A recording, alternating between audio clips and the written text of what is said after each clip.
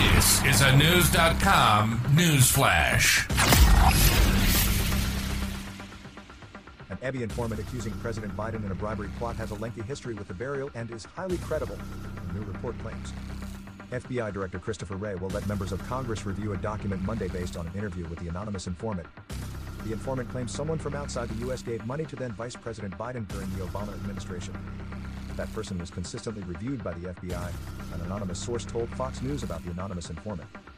Republicans on the House Oversight Committee have accused Wray of withholding details about the document and the informant to protect the president.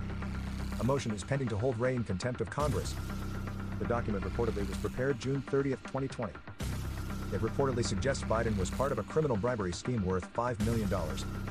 Charles Grassley, Republican, Iowa, says a look at the document by lawmakers is not good enough. He wants it made public. They've got to produce this document, Grassley said this past week. There's no reason for a non-classified document to be held in secret. Grassley pointed to the recently released Durham report on possible Russian involvement in the 2016 presidential election.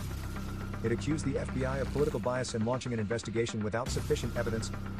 Grassley indicated the document will not put any FBI sources at risk. The FBI has claimed otherwise.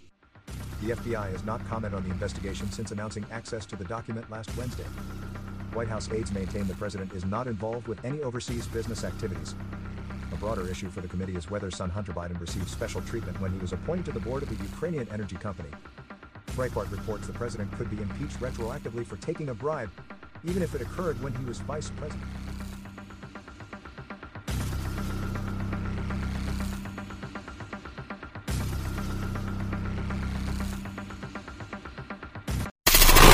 Knowledge.